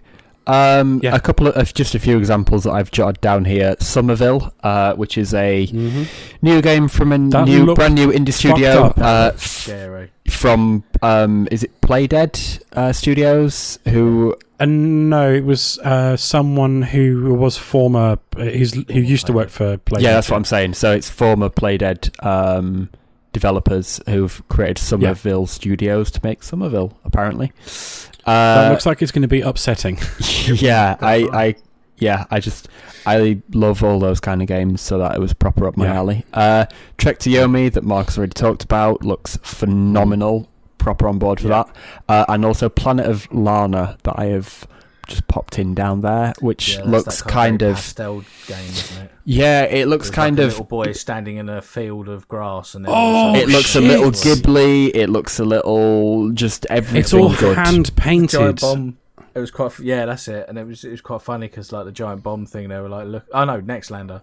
They were watching it, and then all these kind of drop pods started coming down, and they just started. Oh right, this is Gears 5. Yeah, Marcus Phoenix one of those drop pods. Yeah. No, it looks absolutely gorgeous, and it's a beautiful, from what I understand, hand painted art style, and it just looks gorgeous. Yeah, great.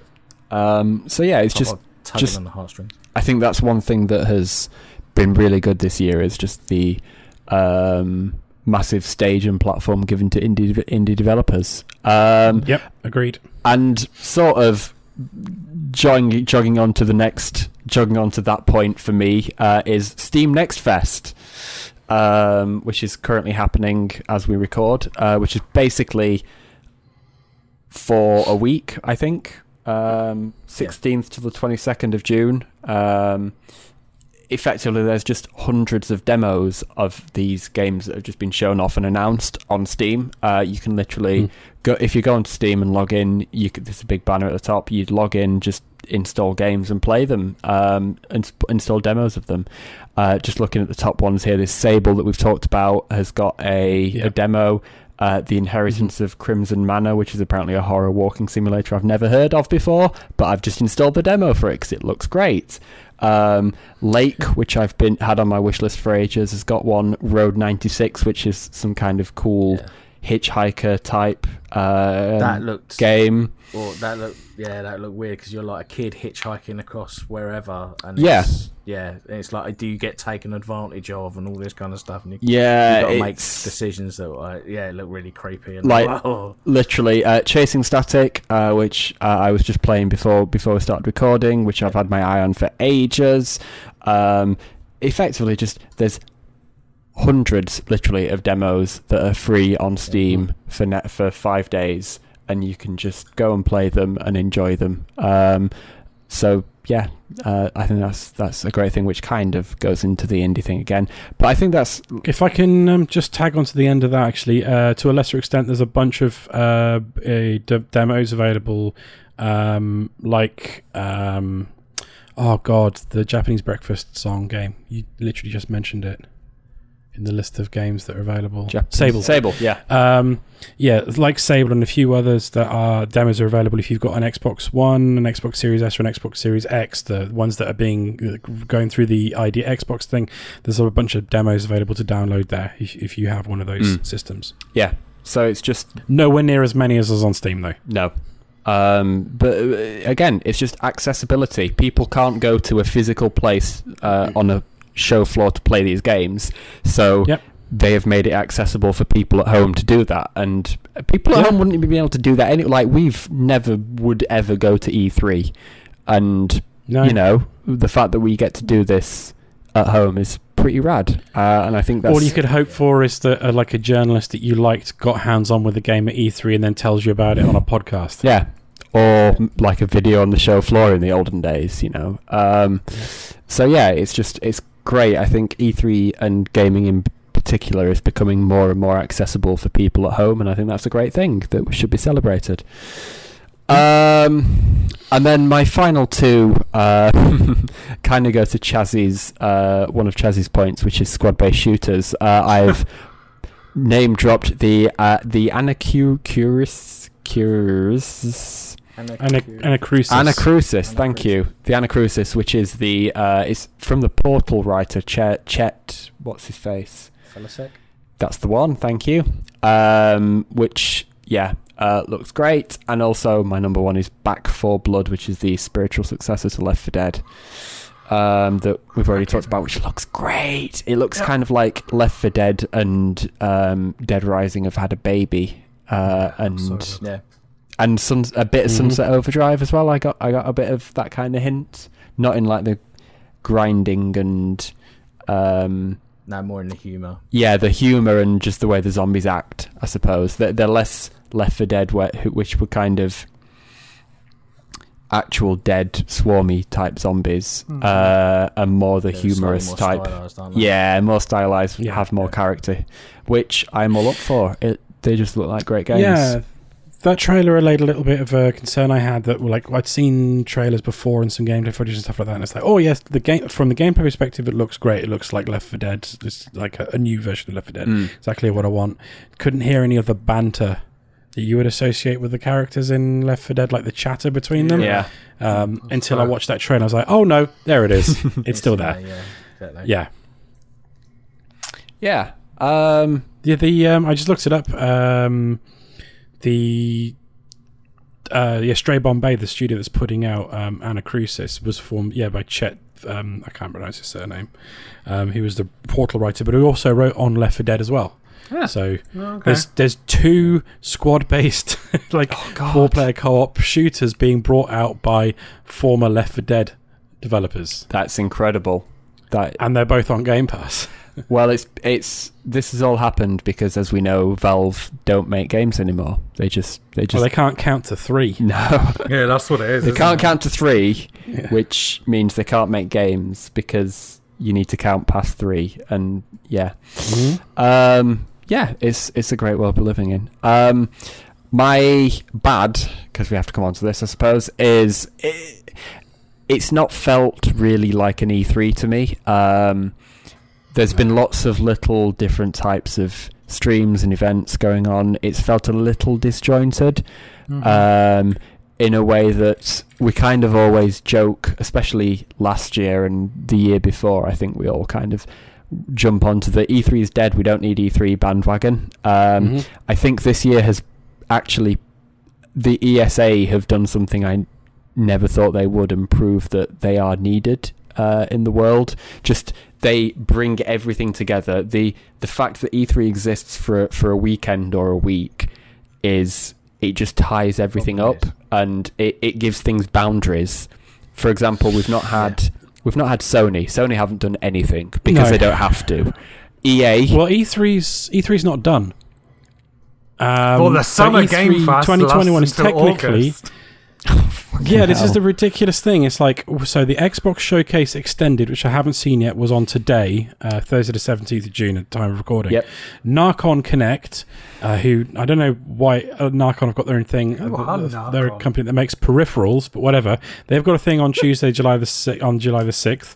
EA Play 2021, Thursday the July 22nd. Yep. And then Annapurna Interactive Showcase, Thursday, July 29th. But this is what I mean. So the ESA going on until having the end of next month. The ESA having E3 on a particular weekend/week gives things boundaries. It means right guys, the world is going to be looking at you this weekend. You need to do something. And without that, it's they tie everything down into that week, and they charge you a ridiculous amount of money. That is the problem, right? And this is the issue, right? Is that yes, we need like a banner week that we can just say this is the week that everyone in the games industry releases their trailers. I think that's absolutely valid and should happen.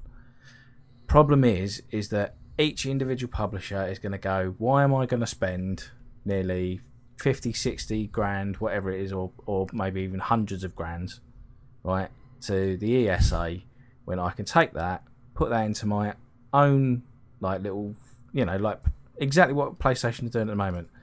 But let's face it. We're going to take our money, we're going to put it into our own thing and spread it out across a year. And we'll get EA, more eyes. Let's face it, though. EA That's have already pulled out of E3 for a few years ago. Like the EA conference was like Nintendo's still part of E3. They still had a presence on the show floor. They do all their directs as well. Yeah, they stopped doing live stage shows. Microsoft EA pulled out as carried well? on do the. No, I thought Microsoft it's still part of E3, but it's in a theatre they own. EA started doing their press conferences the day before E3 starts. E3 starts. Yeah. Right? So Ubisoft are doing Ubisoft Forward. Like everyone is splintering away and doing their own thing and making more of their own cash. Right? Mm-hmm. They don't see why they should pay this company who don't give them any more exposure than, back in the day, they needed that exposure because they were trying to sell into game sell stores. to retail. Now they're selling directly into yourself, right? And it's a completely different market. And this is the problem: is this is only going to get more splintered. It's only going to get worse and worse and worse. I think the ESA. Yeah, go on. The ESA outlived their usefulness a long time ago, and then the last physical E3 there was, what all they really managed to do was accidentally leak a lot of journalists' personal details onto the internet, and then last year it got cancelled. And so coronavirus, I think, it's just a matter of time before the ESA are done. And the I thing think. is, which is completely, we don't need them, which is completely valid, and I agree with, but we're now just shifting the problem onto Jeff Keighley. Because he's making his fucking three months of E3, which is going to make it worse, and he's still creaming the cash off the top of it. E3 will eventually become an irrelevance, and then he's established this system that then everyone can come into, and he's not charging you for it, and you can basically you can get all the exposure in the world for very little money. So it makes sense to then block it into that week. So he's playing a very shrewd game. And he's basically gambling on the fact that the ESA are just going to basically shoot themselves in the foot. But then also, maybe you'd get people like Sony will have a big state of play thing at some point, but now they get to have it later in the year in fresh air, out of the shadow of E3, and suddenly the headlines will be full of Sony stuff and only Sony stuff for a while. It could just be that June or July is seen as the traditional time to do all your conferences, and it kind of everyone puts their conferences out at this time anyway, but it's not tied down to one specific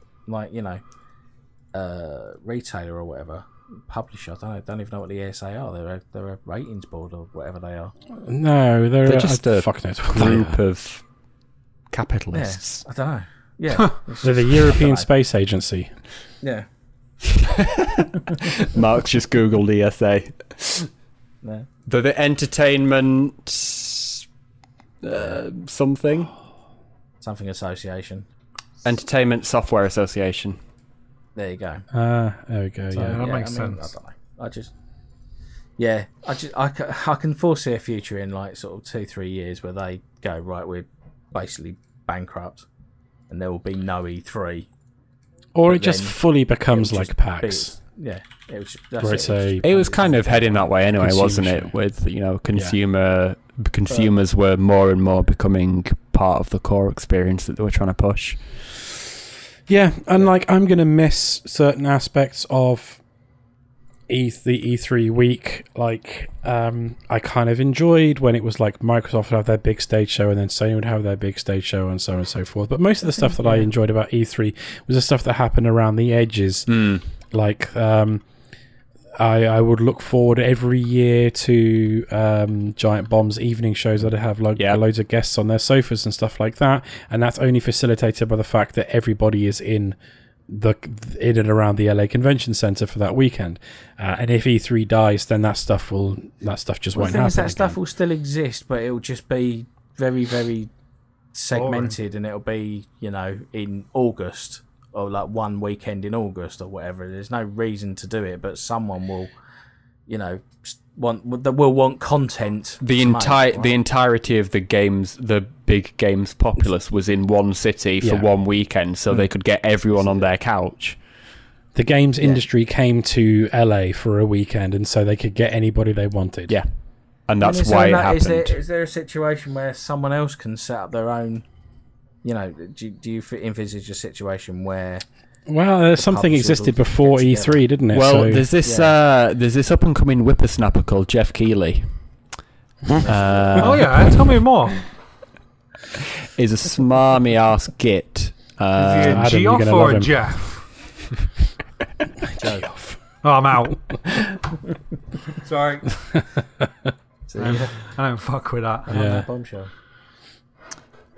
Yeah. E3. E3. I don't know. Maybe we're completely wrong. Maybe next year when everyone's vaccinated up the wazoo, it'll come back and it'll be better than ever. The problem I have with saying E3 is going to die is that I think that a lot of people in the gaming industry kind of like wishful it. Thinking. People kind of like it though. Like you say, the Giant Bomb, for example. The games industry enjoys that weekend of partying and that weekend of coming together to see all the friends.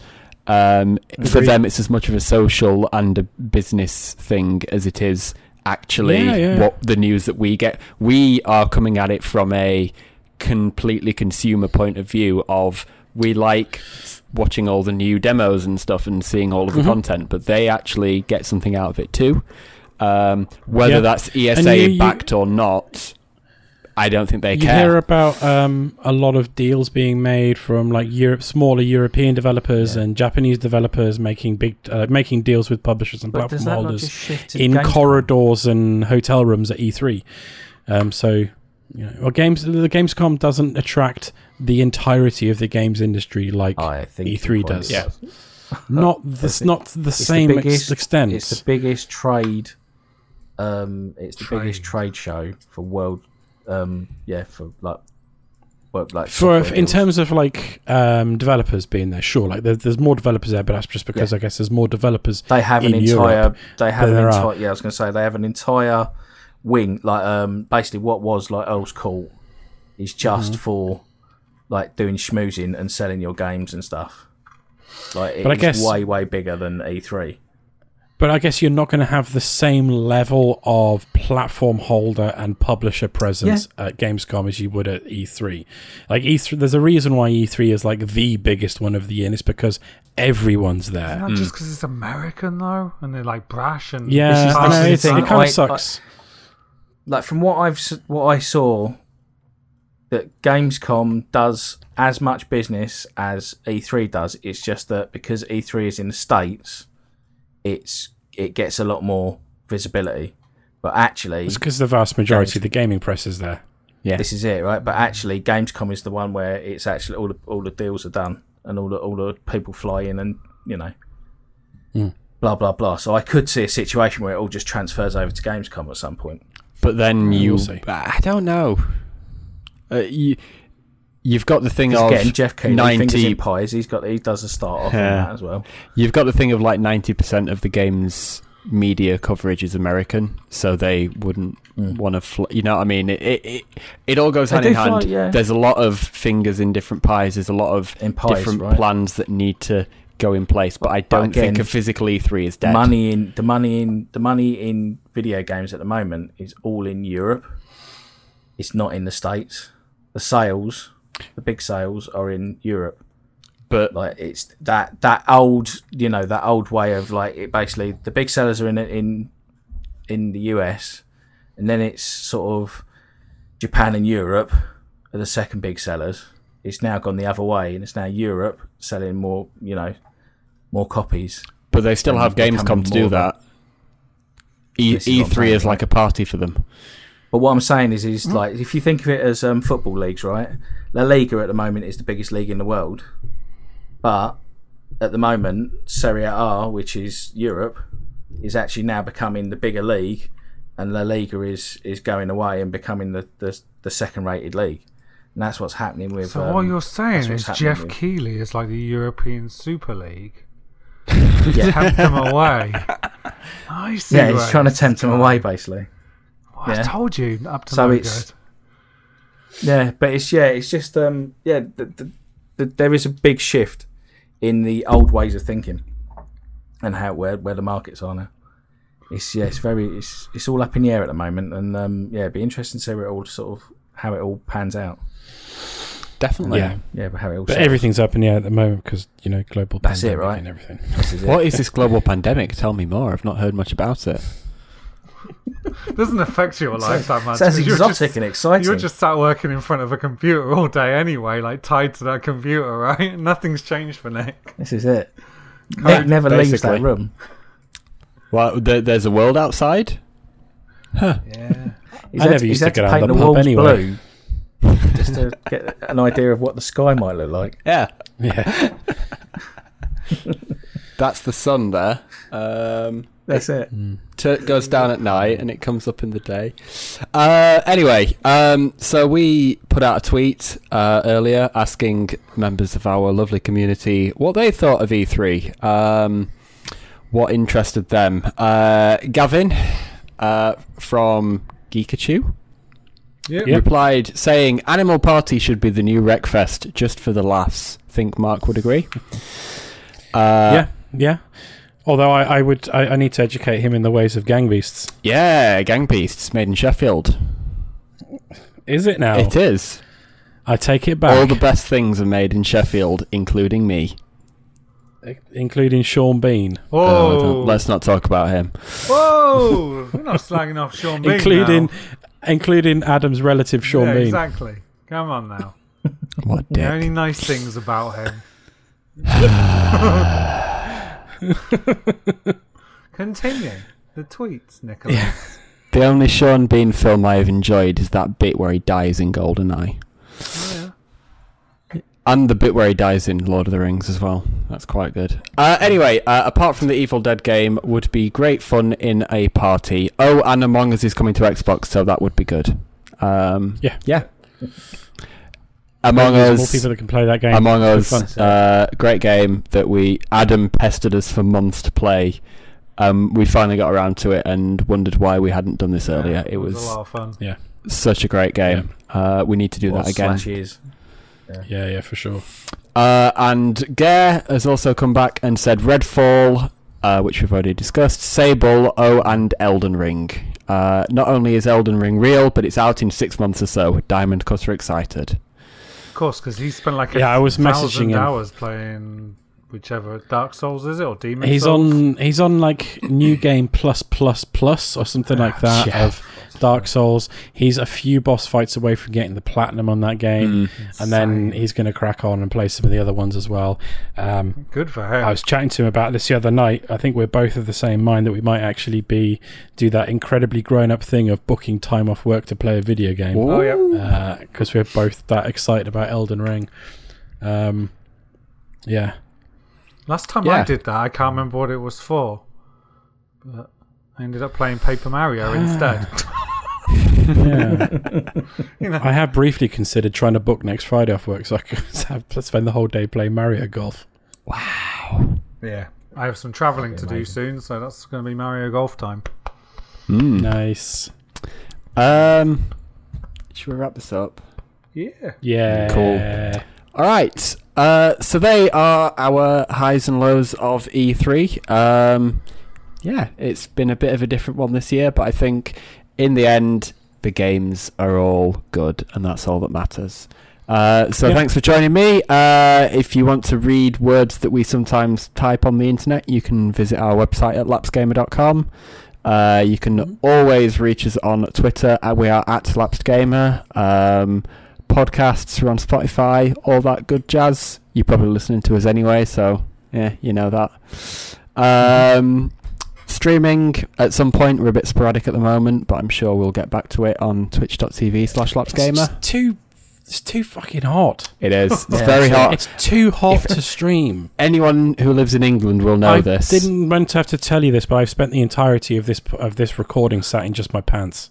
I wondered why you didn't turn your video on. Yeah, that's why I didn't turn my camera on. Nobody needs to see that.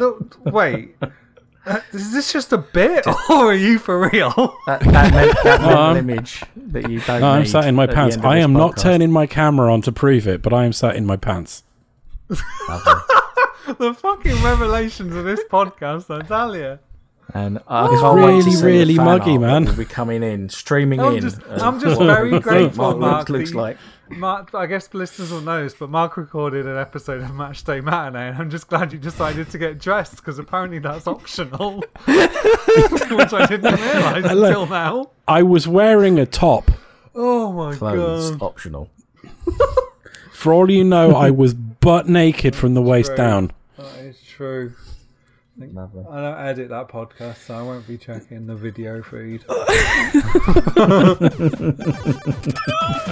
Hey.